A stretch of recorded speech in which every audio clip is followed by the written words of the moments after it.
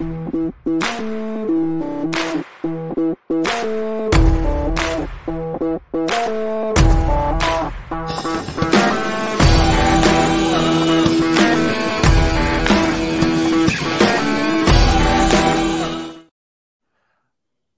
to a brand new season of Live from the Blue Seats. I'm your host, Rob, joined this week, first episode of the new season, by Becky and by producer JL, John Luke Chaparro. And we are so excited to be back. We started this podcast actually in January of 2020, right before the COVID interruption and all of that happened with that season. And so kind of in line with, this Rangers rebuild. And at that time, we were talking about it, a young team that hadn't even drafted Alexis Lafreniere yet. No, this team's current lightning rod. And now we're talking about what we hope will be a contender.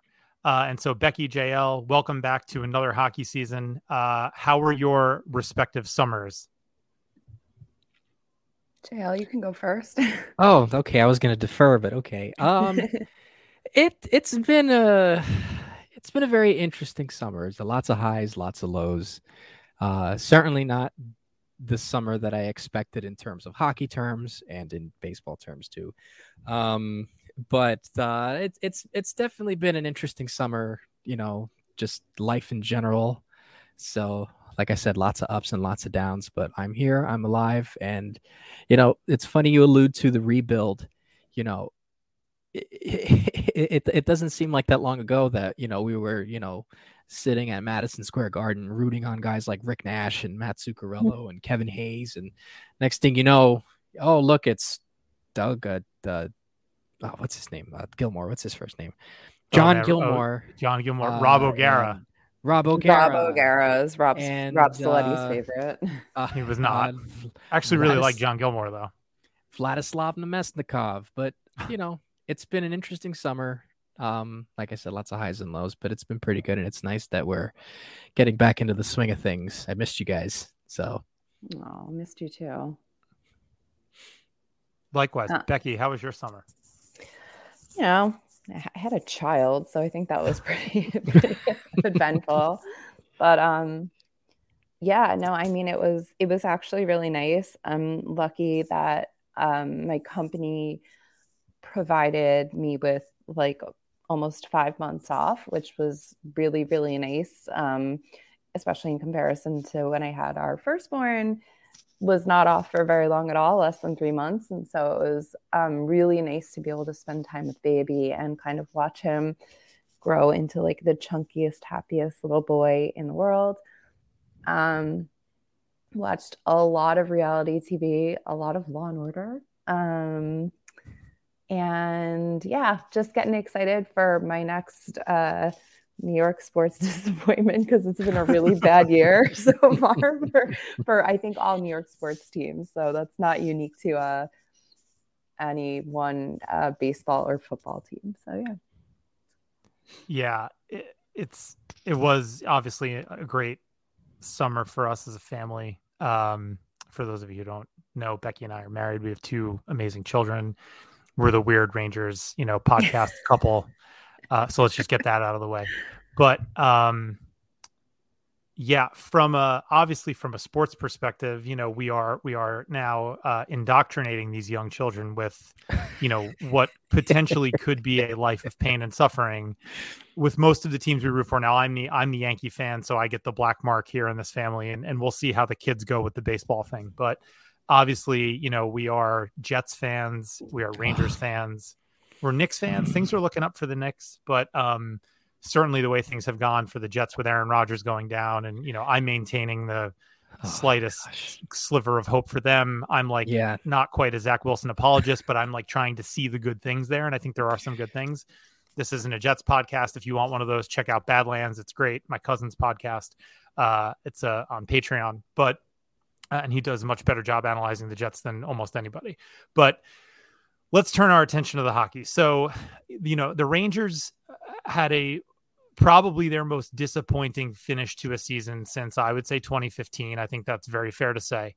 And it resulted in quite a big change with Gerard Gallant getting fired. Now, we did a few shows in the aftermath of that. And, we were pretty heavy on discussion around coaching candidates. And obviously Peter Laviolette was always the odds on favorite to land the job. And I think we all knew that was coming, and I was sort of preemptively disappointed by it. And I'll admit that I was also pretty heavily on the Chris Knobloch train at the time. And, I'll stand by that take. I think maybe he deserved a shot. I don't even know if he interviewed, but here we are. Peter Laviolette is the coach. He's had a full training camp with this team. By this point, we're recording on Tuesday night. The show comes out Thursday morning, the day of the first game. We pretty much know what the opening night lineup is going to be. We'll get to those details a little bit later, but now that the dust has settled, we've sort of seen how Laviolette operates a little bit through a training camp and 6 preseason games. JL, what are your initial thoughts on him as coach? Let's start here. What did you feel? How did you feel when they first announced the hire? And then what are your thoughts so far? Well, I'll backtrack a little bit there. When they fired Gerard Gallant, I was on my way to a New York Mets game. Surprise, surprise. And I was coming out of the train on the LIRR. I was coming out of the tunnel, so I didn't get much service, under the tunnel. So I came out and I got all these notifications on my phone, and I distinctly remember coming out of the tunnel, getting signal, and the news had just broke. It was perfect timing. So I sent it to everybody in the chat. So then, all the speculation comes up, and obviously me personally, I was very vocal about it, as was, a couple of other of our cohorts, is that we wanted Mike Sullivan, with the impending changes that happened in Pittsburgh, majority of the time, it's usually they go clean house, like what David Stearns just did with the Mets. And you hope that kind of dark horse comes out and you get that, but it didn't happen. So when they hired Laviolette, I initially wasn't too thrilled, but the more I looked into it and the more that I saw, there was one article in particular which discusses how he connects with players and how he tries to make everything into kind of like a together atmosphere, in the sense of everyone comes together and you work hard, you play hard, you forecheck hard, you defend hard. And the more I kept reading it, the more I kept just looking at the teams that he had in the past and listening to the things that he would say and reading some of the quotes from former players that he had coached. I began to warm up to the idea more and more of Peter Laviolette becoming the coach, because he was the standout candidate. Now, you can talk about, the coaching carousel and this and that and the fourth, yada, yada, yada, you name it. But I think with the right team, Peter Laviolette can really get the best out of a squad. And we've seen him do it with Nashville. We've seen him do it with Carolina. We've even seen him doing it with the Islanders. So the more the days went along, the more that I liked the Laviolette hire, and with the way he's approached camp, the things that he stated after certain games, good or bad, and the way that, and also to credit him and the and Chris Drury and the higher ups, they've hired a phenomenal assistant staff with him. I mean, Dan Muse and Michael Pekka, just to name a few, keeping Benoit Allaire and a bunch of other people who are sound mind in the world of hockey. It's not something you've really seen with the Rangers before. It always kind of seemed like with these hires, they were always trying to catch lightning in a bottle. But I think with the hiring of Dan Muse, going away from the usual Peter Laviolette, we're going with Kevin McCarthy in that role and going for a more younger, player-oriented coaching staff. Not only do you bring in the systems thing that Gerard Gallant lacked heavily, but also now you're bringing in people who can relate to players and instill a system that can contribute, behind the scenes and on the ice. This team needed structure, and he brings that. Yeah, I mean, it's one of the things I think you were alluding to there, JL, is that most of the time when you hire a veteran coach, you get the veteran coach's crew coming along with him, right? Gerard Gallant brought, what was his name? The assistant coach that was with him, Mike Kelly. Was it Gordon Murphy part of that too? Who? Gord Murphy wasn't with that. Sorry. But he came from Hartford. But I think he had been kind of a recycled assistant, in that kind of role. AV brought Scott O'Neill. right? The Rangers tried a little bit of like the former player thing, Jeff Bukaboom, Ulf Samuelsson, who I didn't mind. So it was very refreshing to see them bring in a brand new staff of assistants. The other guy that he does have that's on the staff that he does have some experience or history with is Phil Housley. But Phil Housley is one of the great all-time offensive defensemen. He was a smaller defenseman. And if you look at the Rangers, right, you've got Adam Fox, you've got Keandre Miller, you've got Zach Jones, who right now slotted in as the seventh defenseman, but he'll play at some point. So guys that, maybe Phil Housley, when he gets his hands on them, maybe they can take that next step. So I agree, JL, on the assistants, but Becky, what were your thoughts on Laviolette, overall, first when they were, when he was hired, and then, what we've seen so far, obviously before a season even begins? I mean, I think I have to stop making fun of him, like looking like Fred Flintstone now, but maybe I don't know. I shouldn't shame people for how they look. That's not nice. But it feels like the same old bullshit. I didn't feel any kind of way toward any coaching hire. Like there was no one that was out there that I was like, oh my God, we need to have. I guess it's funny because like Mike Sullivan seems like the guy, but it's funny because he was here. So I don't know. It's kind of more of that, like everyone's just a little bit recycled, and I was happy it wasn't Q because of, obvious reasons and or like Babcock. But excuse me, the toddler coughed directly in my face last week, and now I am too. That being said, that like I didn't particularly want anyone specific. I also was not really appalled or like upset with the decision to hire. I was just kind of like, okay, another day, another whatever. And I will say it's good. I mean, I know that people have feelings about it, but I do think that you can't just have a vibes coach, and you can't just have like I don't know the right word to say because I don't want to use the word that I'm thinking, but like a very strict, like all work and no play drill instructor. Something. Yeah. Right, yeah. Thank Disciplinarian. you. Yeah. Yes. Thank you. And from what I could tell so far, it seems like Laviolette is somewhere in the middle, and he's not going to let guys get away with being out of shape or, and I know it can sound a little like, oh, like you want them to practice so hard and it's preseason and it's practice. And like, yeah, I do. Like, I don't want them to be out of shape. They're professional athletes. They get paid millions of dollars to be excellent at a sport.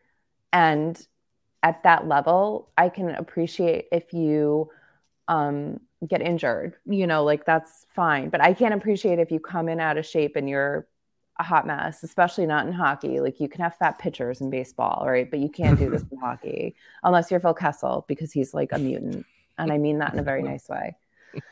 So getting back on subject, I think so far what I'm seeing, I feel like the line combinations, especially today, yesterday, whenever we're this week, the most recent ones as of Tuesday, I like them. And I like that, Cooley made the team. Like, I know we'll talk about that more, but it seems like he does go based on merit. And this is just kind of like, it seems positive for now, but I reserve the right to change my mind.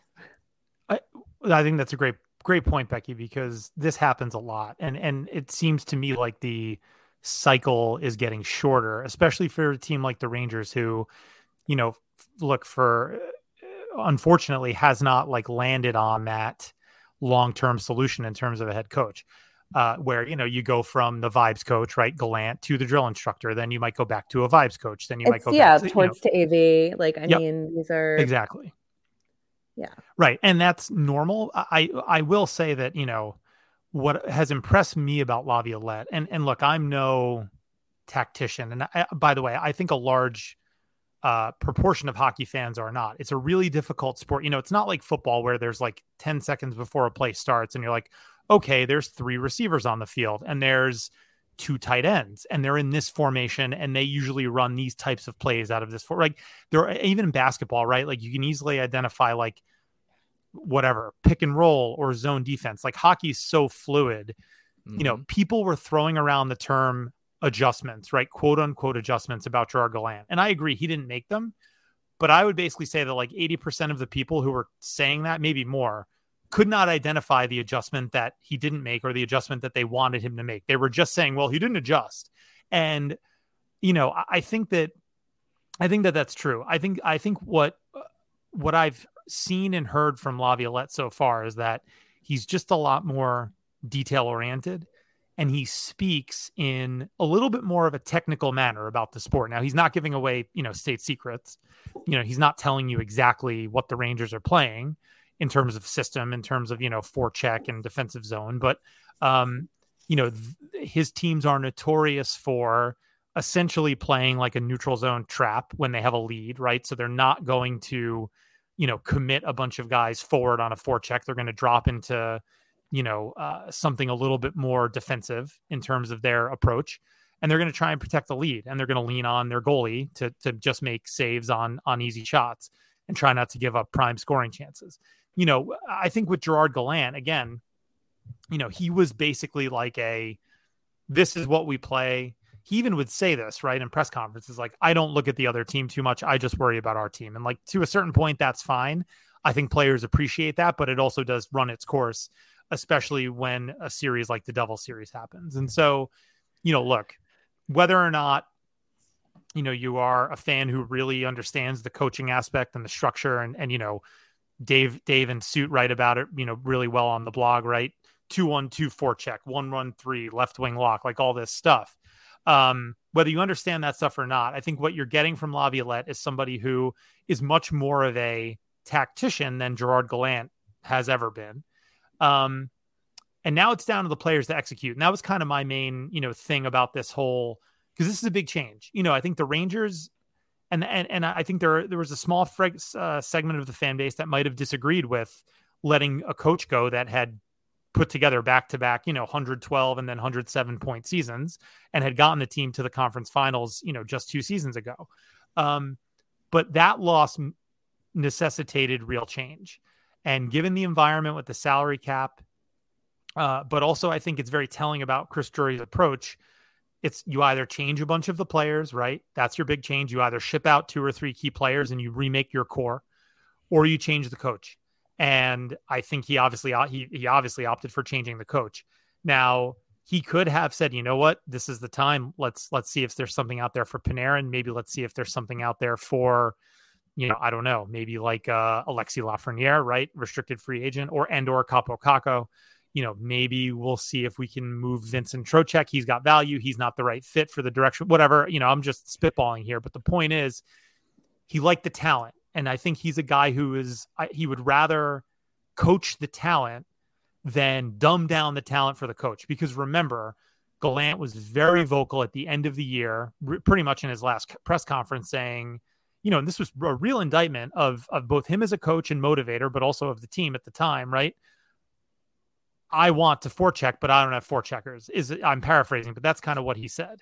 And I think Drury heard that and said, well, buddy, like, you know what, man, forecheck or not, I put together a really talented roster that should have had the puck an awful lot more. And they didn't, right?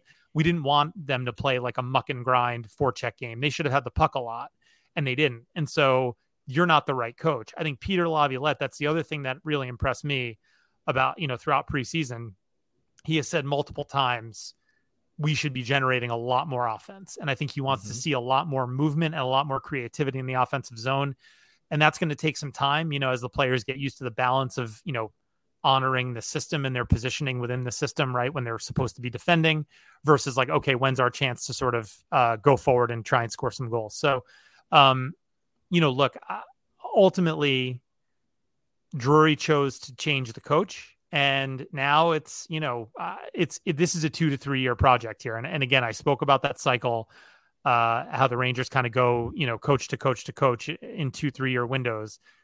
You know, look, unless Peter Laviolette delivers a Stanley Cup, I don't think he's here for more than a couple of seasons. But that's a discussion for another day. So, Becky, you alluded to Will Cooley making the team. That's another thing that I think that's really important. Like you said, merit-based approach in terms of ice time and lineup and who plays more than who.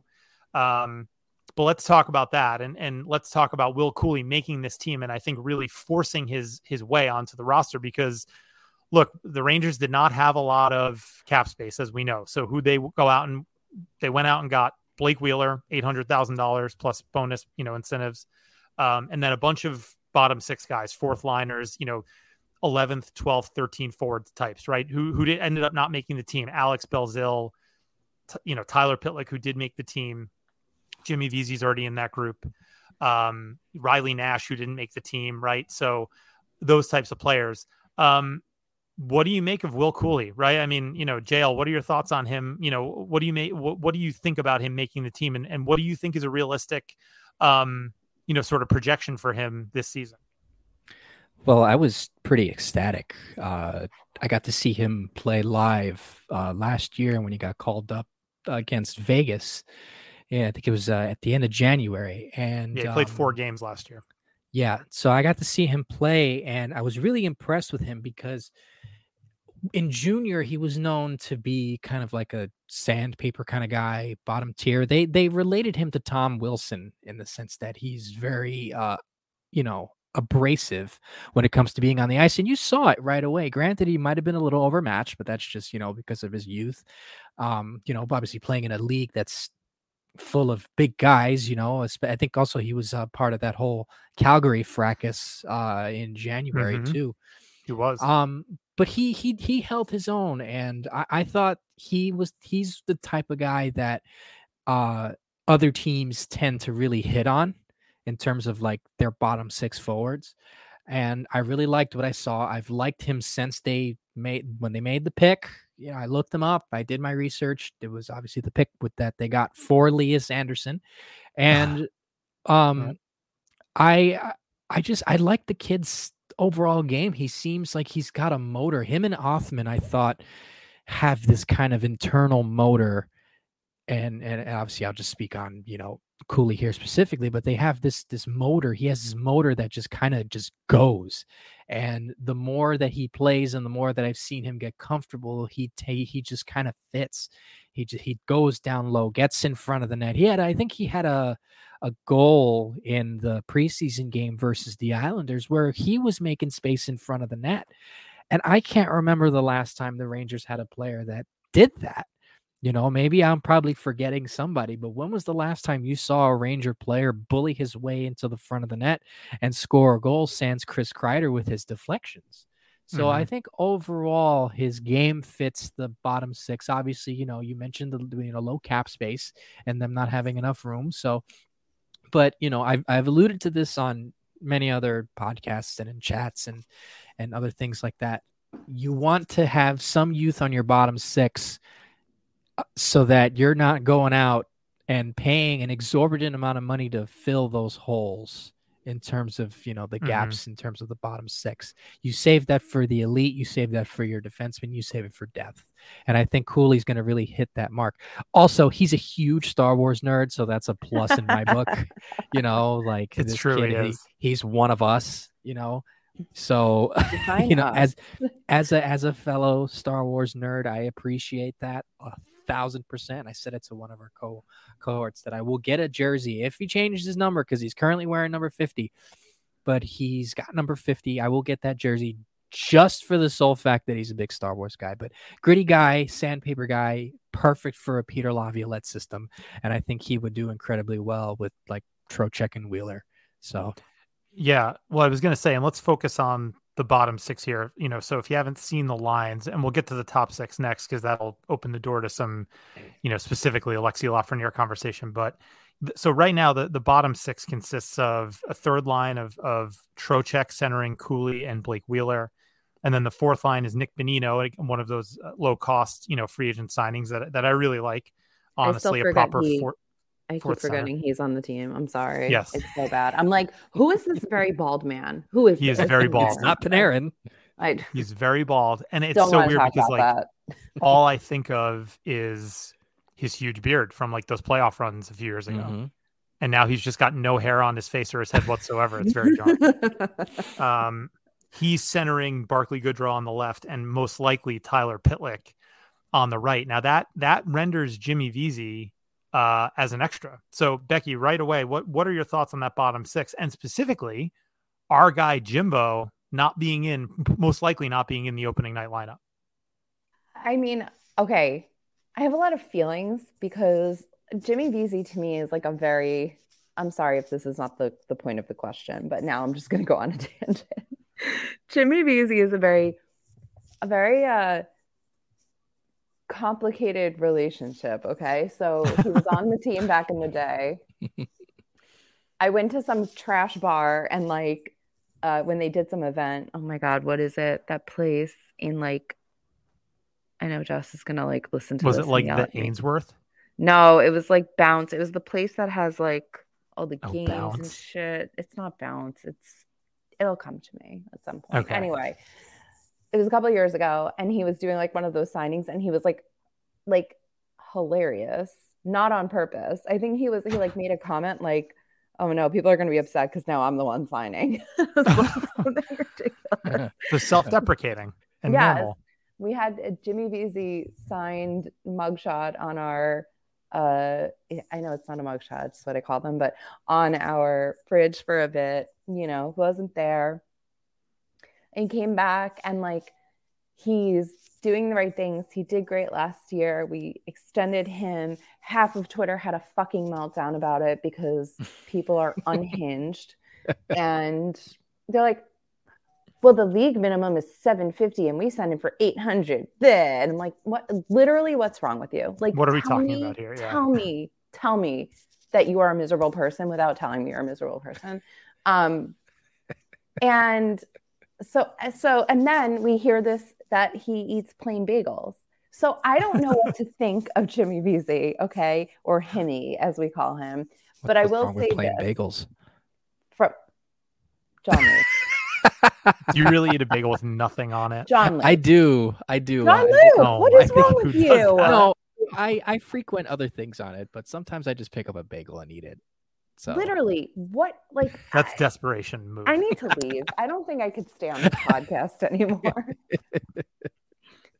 All right, well, it's sociopathic. Are you upset? Are you upset that Bagel Boy, as we sometimes call him, is not in the lineup? Right, that was the question. I'm not, because I know that that's not forever, and I think that he probably isn't going to be a prima donna about it. Yeah. I think that's fair. And I think, look, to your point, we're recording on Tuesday. They're going to play a game Thursday. It's very possible by Saturday, in Live from the Blue Seats, tradition that all of these lines are changed and that, Tyler Pitlick is out and Jimmy Vesey is in. And, look, the first 10, 15, probably even 20 games, there's going to be a lot of shuffling of lines, a lot of uneven play, I think, is something to expect from the Rangers early on as they learn the system. I also like Tyler Pitlick. I mean, he's got speed. I think he actually is the one who made Johnny Brodzinski, who I like. I think he's kind of a good 13th forward on a team, or that's kind of his ideal role if you're talking about him on an NHL roster. He made him expendable because he's just as fast, does most of the same things. I know Brodzinski's a center, but you know what probably makes more sense? He's the captain of Hartford. Probably makes more sense for him to be down there. Look, I think this is the thing about the Rangers in general, before we get to the top six, which is frankly where I think more of the issues, and I don't use that word in the way that it sounds like, but that's where most of the talking points and question marks are. Let's say it that way. I think this bottom six is probably one of the better bottom sixes they've had in the last 10 seasons, right? I mean, we always use the standard of the 2014 fourth line. We're always comparing fourth lines to that fourth line because that was such an ideal group. Boyle, Moore, and either Dorsett or Carcillo. The Rangers have had some nice players cycle through. Tyler Mott, and the fourth line that they put together two seasons ago with Goodrow and who else was on that fourth line?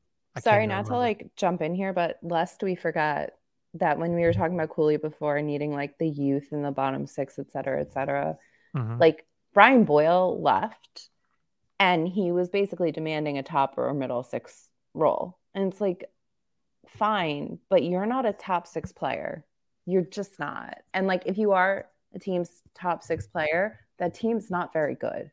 So I just wanted to like, because when Jean-Luc said before about that, like, oh, like you need this youth, blah, blah, like that's what I was thinking of. So I'm kind of glad you brought up Boyle because, and I like Brian Boyle, like no ill will toward him. But when he left, I remember being like,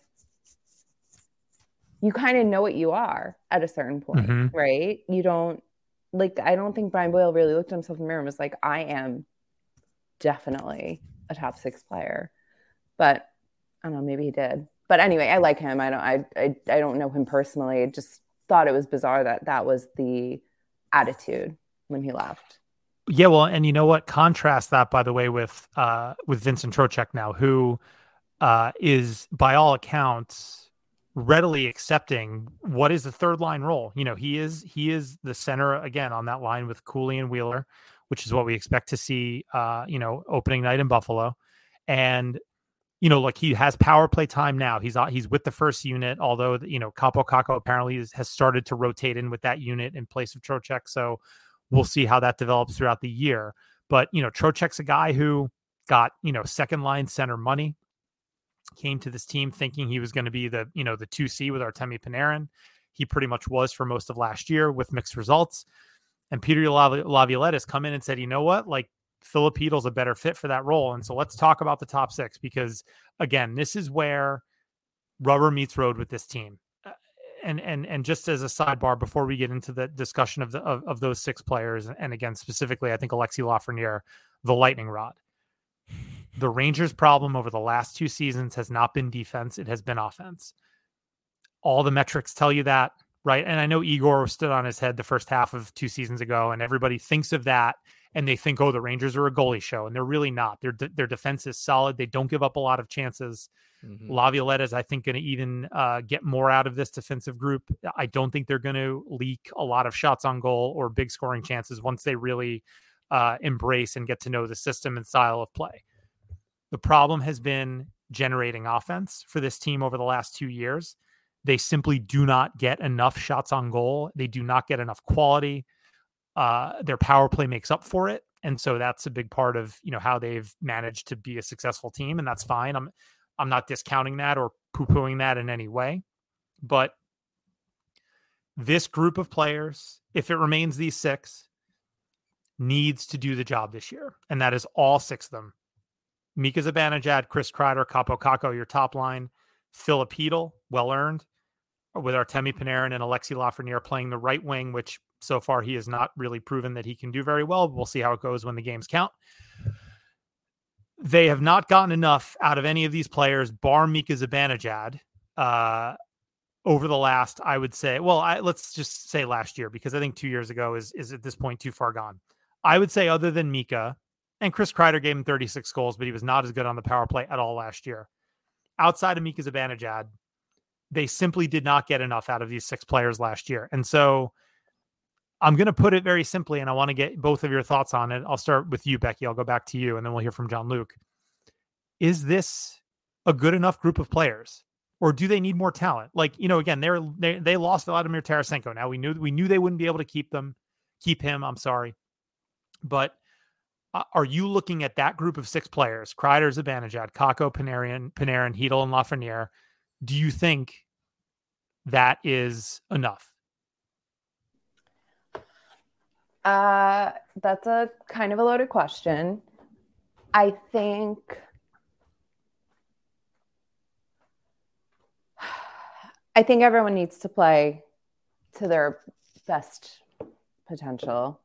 That's all. I think it's really hard to say. I mean, none of the kids who are not kids anymore, but just for the lack of a better term, right, kids, I don't know that we've seen what any of them can fully do yet. And so it's really difficult to say. Also, Kreider had an unbelievable season, right? 2 years ago, what is it? Yes. I don't think that you can go on expecting that that's going to happen again. And that's no disrespect to him because he's a great player. But I don't think it's fair to expect that. Panarin, I think, is reliable. Even though people like hate on him, he still throws up 100 points, and it's just like, what about it? Mika, I'm not worried about, but I don't think that all three of the quote unquote kids can be. I don't. To answer your question, no, I don't. Okay. I don't think it's impossible, but I don't feel like it's going to. JL, how about you? Well, it is kind of a loaded question in the sense that there's so many intricate things in terms of the top six that really need to kind of go right. Like I'll use the Mets as an example because, it's always nice to use the tire fire from Queens as a perfect example to the Rangers. The Mets, as they were constructed just by the roster alone going into this season, if they were to even perform average, it would have been okay. But everything that went wrong did. And I feel like with the Rangers, I feel like that same thing has kind of happened where there hasn't really been much fluidity. As much as we want to talk about, like Becky said, the kids that aren't really kids, they're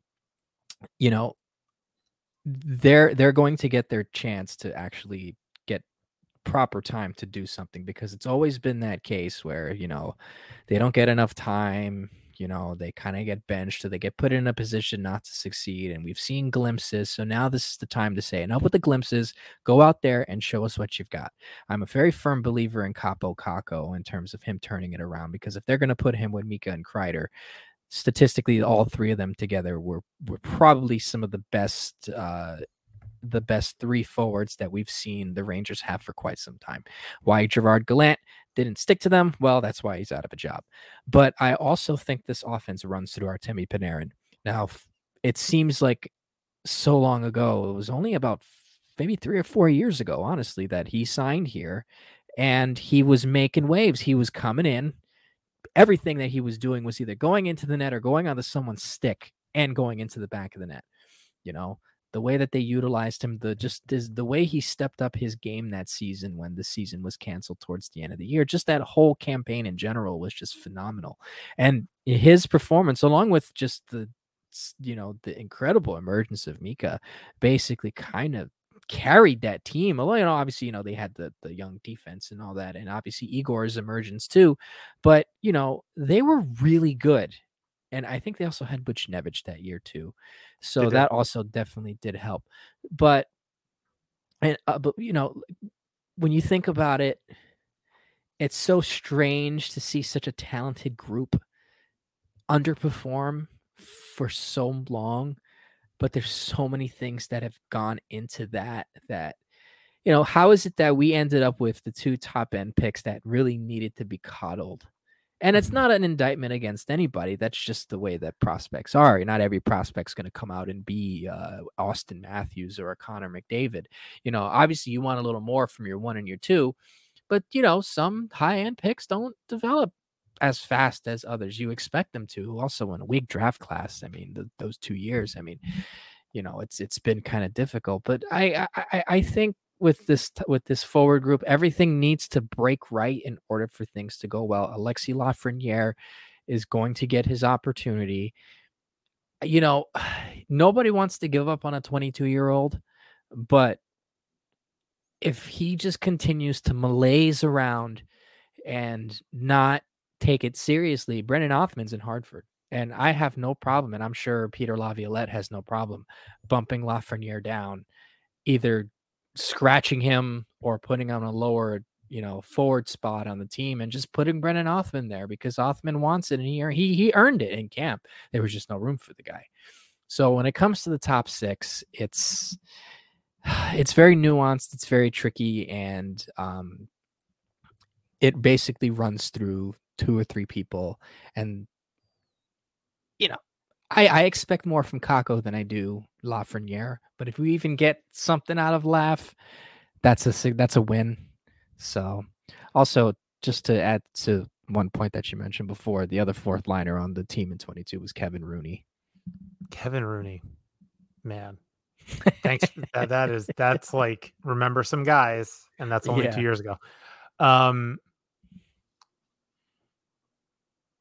There is, in my opinion, more pressure on that group of players, and I'm spreading this around right now, and I'll get to Laugh in a second, and then we'll get to the questions, because I have a lot of thoughts about Laugh. I want to get your guys, takes as well.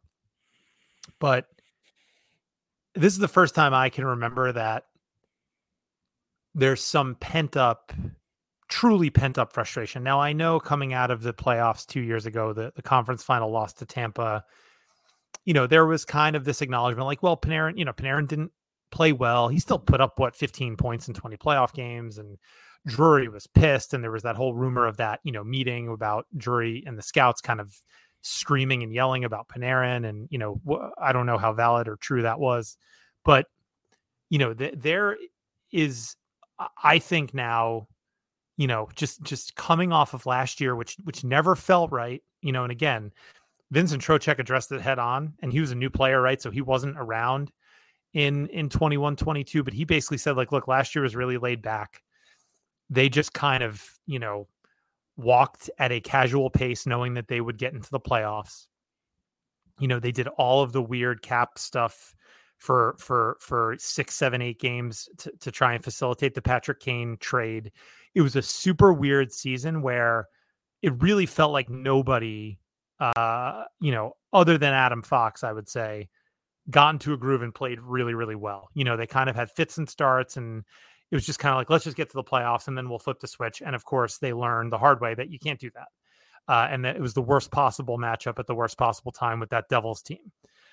But there's serious pressure and there are serious concerns with this top six. I mean, I'm with you, Becky. Like, I'm looking at that and I'm just like, this isn't good enough. It's potentially good, but potential is a funny thing, because and JL, you're jumping around sports. I'll do it too, because I've had a lot of Jets on the brain lately. Like, Zach Wilson's also potentially good. Like, all of the talent is there. Like, the arm is incredible. He's got like supposedly his like photographic memory, right? So he can remember specific plays and formations and defensive coverages from like, specific college games and whatever. So like, it's all there. The potential's there, but is it ever going to happen? Is it going to happen? And is it coaching? Is it individual circumstances? Is it work ethic? And, there's the segue to Lafreniere. Again, say what you want about the validity of rumors and, hot takes on Twitter and, what you may or may not read in a Larry Brooks article or an Arthur Staple article. But Alexis Lafreniere has never looked to me like a player who has the look of a guy that can fulfill number one overall pick potential. And he was healthy scratch last year in December, and I think I was off from work. And I actually did a solo Twitter space, because that's what a normal person does with their day off. Because he got scratched, and I was like, hey, let's do a Twitter space. No one else was around. So I was like, I'll do it myself. And I kept saying, and, to the folks that were on that space, you may remember, like, what does he do well? He's not an elite skater.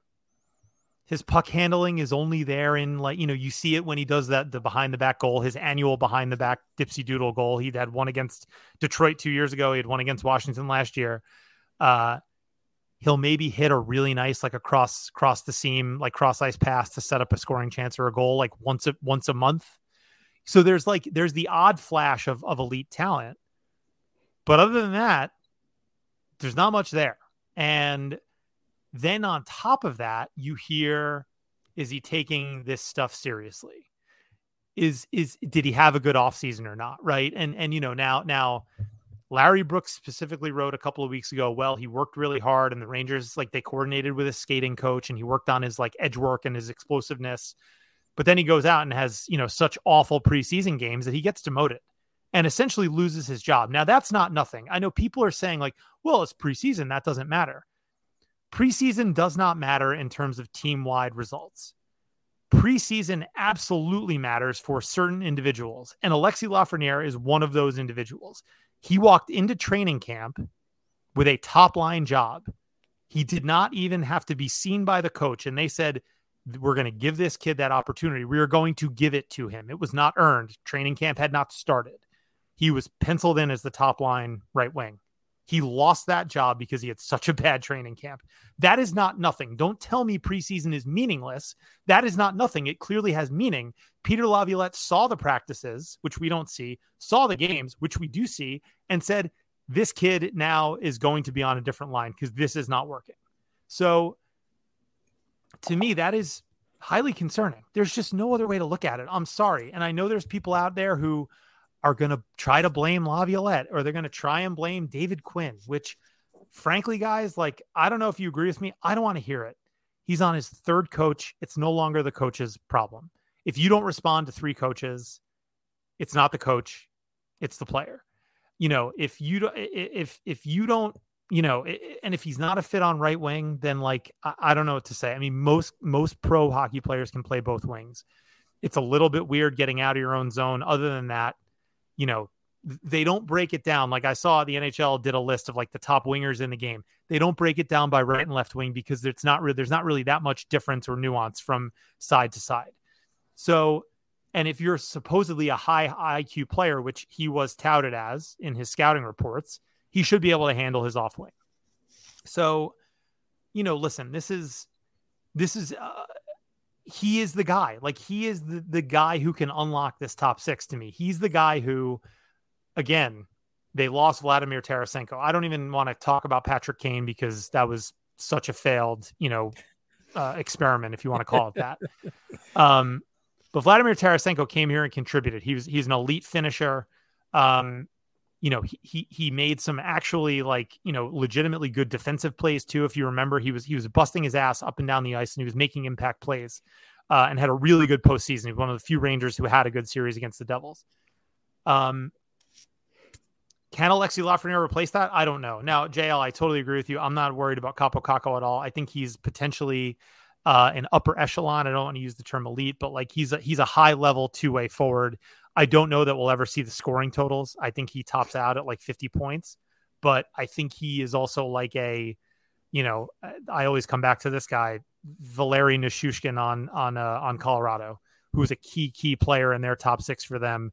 Won a Stanley Cup, scored some huge goals in the playoffs, physical presence, elite defensive forward who can, you know, give you 25 goals. That is what I think Kaapo Kakko is and will be for this team. And I think he's worth keeping. I think, to me, I mean, if I don't see it from Alexis Lafreniere I'll give him 25, maybe 30 games, I'm ready to move on. And maybe that's harsh. I don't know. What do you guys think of that? No, it's not too far-fetched in that sense because, you know, obviously going into, you know, the 2020 draft, you know, there, you know, I agree with you 100%. Like, it's put up or shut up basically. And I know you don't want to really give up on a 22-year-old, but something has to give at this point. I always say this: skill doesn't just evaporate. The kid clearly has something there that made him the number one overall. Now you can factor in the fact that he was physically bigger than everybody in juniors and this and that in the fourth, yada, yada, yada, whatever. But he still had to do something right in order to get to that spot, because there are other guys in junior who are probably just as big or bigger than he is and did not put the type of numbers that he was able to put up in Rimouski and with the junior team. You know, you saw a guy who was able to, you know, he didn't have great speed, but he was able to use his size and his hockey IQ, like you mentioned, to get into areas and be there for the puck when it goes into that, or make a strong play, or just do something different. You know, like you watch, there's I think it's like a 20-minute highlight reel of just goals of him playing for Rimouski, and it's recorded on some of the worst video cameras you can possibly find, because apparently they don't know what technology is in Quebec, apparently. But what you saw was a guy who forced his way in. And not only did he do it with his size or, you know, his strength, but it was also his skill and his IQ the kid has talent. He's proven that he can do things in the NHL. But what I think is the issue is he's not really taking it seriously. Like, he thinks that, and this is just pure speculation on my part, just from what I've seen and what, we've all witnessed, is that, you get picked number 1 overall and things are just, he's had success everywhere he's gone. And the first sign of adversity, he doesn't want to change. That's what I see. And it's concerning. I'm not ready to give up on him yet, but like you said, give it a couple of games. For goodness sake, he's going to be playing with Panarin and Hedel. Those two easily can get him, 20 points, just by being on the ice. If he can't do anything with those guys, well, then it's time to maybe reconsider, because, again, and I'll harken back to the coaching staff. They got Michael Pekka, who was a solid player in his own right, in the league, was a pain in our rear ends for a very long time for multiple multiple teams. You got Dan Muse, who, he's, a very, from what I've seen, he's a very, he's like a tactician, but Dan Muse has also coached some of the most elite players in the United States national development team. So clearly they're acquiring people or getting people who can understand where Lafreniere has come from in terms of the elite skill and being a high draft pick or playing at an elite level. So at what point, do we end up saying adios? Or do we end up saying, okay, let's see what happens? Because, like you said, it is concerning that he didn't do well in the preseason. It's like again, in like you mentioned Zach Wilson, but I also mentioned baseball and spring training. Spring training, it's a little more nuanced in the sense that sometimes people are just working on things, but usually by the end of camp, they'll have like the solid 3-inning outing, that basically says, yeah, they're ready for the regular season. Like Jacob deGrom was the master at those, and then he just got hurt. You get the good, like 3-4 inning appearance at the end of the season, and then you're ready to go. We haven't seen that from him. And it bothers me. No, and like you saw it from Kakko. Yeah, not to cut you off, but like Kakko went out in that last Boston game, scored a great goal, and like was literally the best overall player for the team. Yeah. Becky, what are your final thoughts on Laugh? I think a lot of like what you guys are saying, I don't know if there's a whole lot to add. I do think it's a maturity issue because he is talented, but I will say like everyone in the NHL is talented, even the people who suck, right? And I mean, Tanner Glass, incredibly talented athlete, not someone I want on my team. I just think, and it also could be a matter of like, I don't want to say immaturity, like in a negative connotation. Hold on one sec. Sorry, sneeze break. I don't want to say immaturity with like a negative connotation. I want to say like actually like a person who has been told that they're the best all the time. And then when they're told that they're not, like you're living in a state where you physically may not know what to do with that. And so I think at this point, if he has a new coach who's telling him, hopefully giving him pointers, right? If it's not just the one coach that he's been dealing with at this level, maybe, or I guess Quinn was Quinn? Yeah, no, he played under Quinn. Well, Quinn doesn't count. Quinn doesn't count. But like, if this is now your third coach, right? And he can't pull it together, then honestly, like, a change of scenery might really just be good. And that would just really suck for us because we'd be selling very low. Right. But I don't know. I don't think about him and think he's special. I mean, will that change in 5 years? Maybe. I don't know. But yeah. Well, he needs to put up or shut up. Yeah. Well, and you make a great point, right? Like, I don't want them to trade him because I don't want them to sell low either. Like that's the worst case scenario. But what do you think they're going to do? Send him down to Hartford? Like, well, no. But I mean, what you're going to end up with is a guy who is essentially dead weight on the team. And I know he's not at a big cap number, but he's here to do what? Like just skate up and down the wing on the third line for 2 years. And like, I don't know, so like it's a tough situation, and it needs to work out for both parties. And we'll see how it goes. I think, look, he is going to be the center of attention for the whole of the Ranger, team, fan base, for this early part of the season, rightly or wrongly, because so much of the future of the team kind of hinges on his success. And maybe that's selling Phil. I mean, look, Filipino is a phenomenal player. I think he's going to have a big year. We already talked about Kako. The other guy's Panarin, Laugh and Panarin. They're on the same line. Let's see how that goes. All right. Let's get to the questions, because, it's our favorite part of the show. We want to, hit those before we get out of here. So JL, if you wouldn't mind reading those out. All right, here we go. So back at questions again. These are great. Usually when we're in the full gear, we get a lot of funny questions, but it seems like we've got some pretty straightforward questions. So let's start. First, this is a fan base on edge right now, by the way. I think this is how I'm feeling going into the season. Yeah, no, I agree, because I'm right there with everybody. First question comes from one of my favorite follows, and yours too. It's Bill Suspill. Who was your ideal odd man out in this lineup? Well, we talked about this earlier with VZ and Pitlick. They're not going to healthy scratch Barclay Goodrow at $3.6 million a year. Which, by the way, again, that contract, again, I don't want to say I defended it. You did. Because, yeah, I guess I did. But I also... You did. I think my point always was, though, no, to be fair, was that they could move it when it needed to be moved. And I think it now needs to be moved. That said, Goodrow is number one, but that won't happen.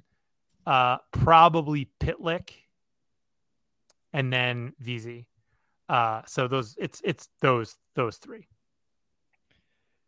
I'm gonna say, oh, go ahead. No, go ahead. I just want to say, because this is Built to Spill and he's a menace online. And I just wanted to say that I will never, ever, ever forgive you for the picture that you posted of Pitlick, of someone actually licking an armpit. That's right. I remember that. So that has to be my scratch, so I never see that again. Incredible. Yeah. It was can't score a goal this year remarkable because you'll get that content. all over your feed. Yeah. Just absolutely tremendous content as you get with Built to Spill, but I'm scarred.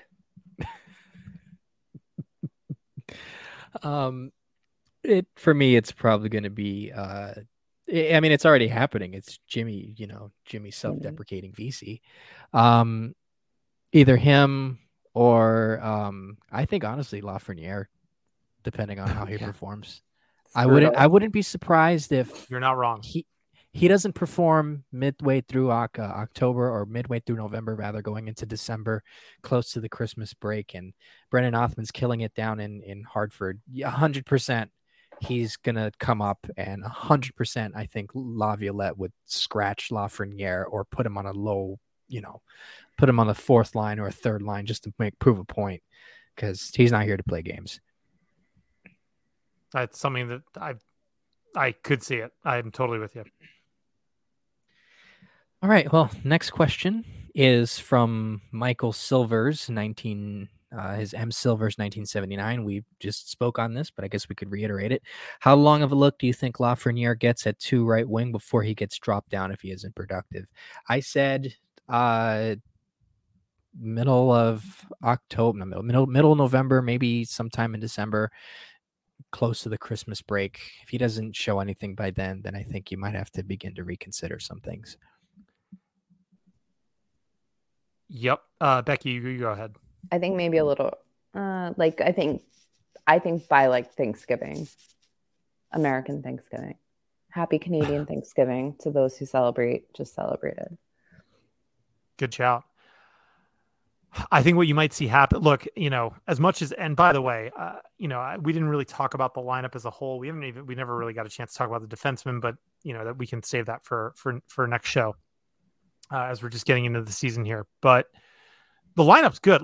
Laviolette did a good job here. This is pretty much the optimal lineup. It's not without holes, but it's a good lineup, and they should win a lot of games. I mean, look, I know I hate to come across as super negative, Look, the Rangers are projected to, the Athletic thinks they're a top 3 team in the league, which was shocking. Most of the Vegas odds have them, 8th or 10th best to win the Stanley Cup, to finish with 103 to 105 points.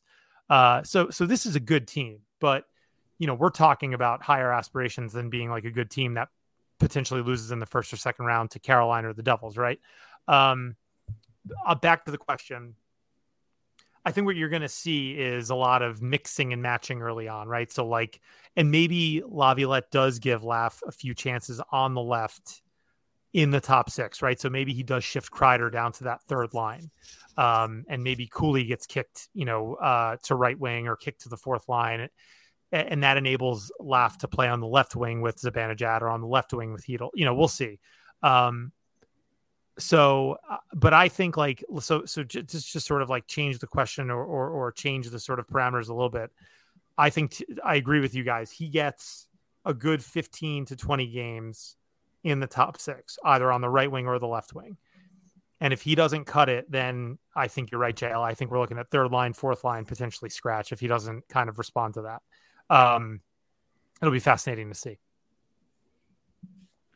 All right. Next question comes from Kevin at Spozo211. And he says, which is more likely to happen this season? Hedl scores 30 or Shesty scores 1? I'm gonna go with the easy answer here. I love Shesty. He's gotten close a couple of times, but Hedl might score 30 this year. I can see it, especially playing up with Panarin, and they play very well together. He's definitely going to get 30 if he plays well. Why can't it be both? I like that. Well, more likely. I guess, yeah, it could be both. I said, why can't it be both?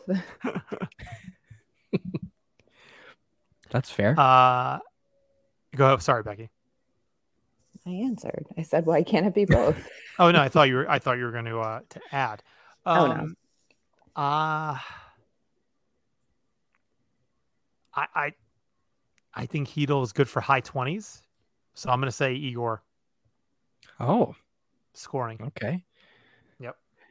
Now this is for Kevin. I'm going to post this to him if he listens to this. I would like to see him make a prediction. Obviously, it can be very wrong. I'm not going to hold it to anyone, but I'd like to see him give me the day or the game that Igor does it where he finally scores the goal. So that's my task to you, Mr. Esposo211, is to give me when Igor is going to do it. And if it doesn't matter, if you're totally off base, that's okay. I'm not going to steal any money from you. So, all right. Our final question from 30 on Broadway. This one says, what are you guys looking forward to the most with the new season finally here? I love this. A little positivity. Yeah, let's talk about something we're really excited about. I am really excited about Kakko, honestly. And I think that he I just think he looks ready to become, he looks ready to break out. And become what he's supposed to be, which, look, again, probably not a 65, 70 point guy. I think he tops out at like 50, 55 maybe, but just a two-way force and a guy that you can depend on to be, a kind of a proper, top 6 power forward in this league. I'm super excited for him. And honestly, let's talk about the defense really quick. I'm okay with the pairings as they are. I know a lot of people want to see Miller Fox. I think that Laviolette will go to that a lot more often and a lot earlier in games if he needs to. So I think we'll see it plenty. But I think that the combination of Fox, Miller, and don't sleep on Eric Gustafsson, I think the Rangers are going to have a really fun and active and creative defense. So I'm really looking forward to that.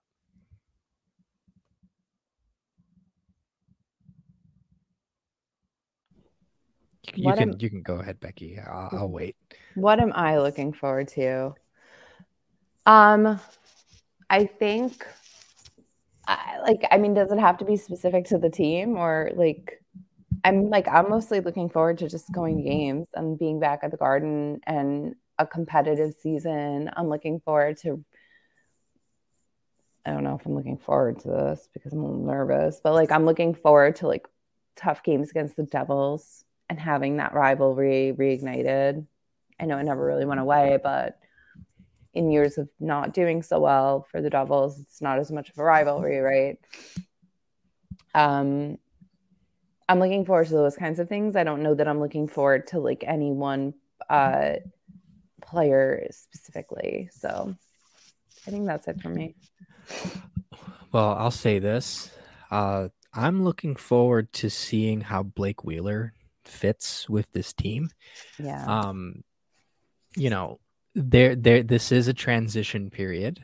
You know, you basically went from having, the roster that would have made 2013 us blush, with Tarasenko and Kane, and, kind of low-key wished Tarasenko was still here, but I still have his jersey. I saw him score in his first game. I'm very happy about that. But anyways, I want to see how Blake Wheeler fits with this team. I'm very optimistic that, he's going to do exactly what he's asked to do, and he's going to provide some sort of stability on the bottom six. And if he needs to be pulled up to the second line in a pinch, he has enough skill to do that. And I think that line can definitely compensate for his lack of speed. And even in that sense, but he doesn't look that old. He looks I can't believe how old he is. Yeah, he's very engaged. He still has a ton of skill.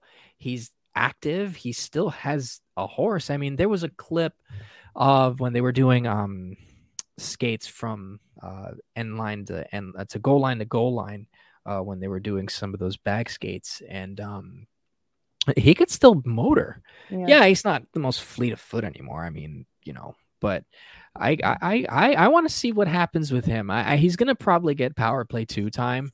And I think just him being a big body and being good in the corners and moving the puck around, I'm excited to see what he brings, because that was our marquee signing for the offseason, and you couldn't ask for really anything better. And I'll just make one last point. I feel as if this was the type of team that Drury wanted to build during the deadline. And if he probably wanted to just get Tarasenko and then just stock up the depth on the bottom six, or get like a Wheeler type guy for those for the bottom six, because I think that would have really helped in terms of just, a tough series against the Devils, or if they had played Carolina or whatever. So Blake Wheeler, I'm really eager to see what he does. And those are our questions. Great point. Awesome. All right, before we go, let's give everybody our predictions for the season, since this is a season preview episode. JL, I'll start with you. Where do the Rangers finish in the Metro, and how far are they going in the playoffs? Second place in the Metro. They make it to the Eastern Conference Finals, but they fall short. I need to see a little bit more in order for them to say I'm going to see them win the Stanley Cup, or at least make it to the Stanley Cup. But I do think if everything goes right, I think this team is one of the more dangerous teams in the league. Becky? That's like exactly what I was going to say. Well, I was going to say third in the Metro and ECF.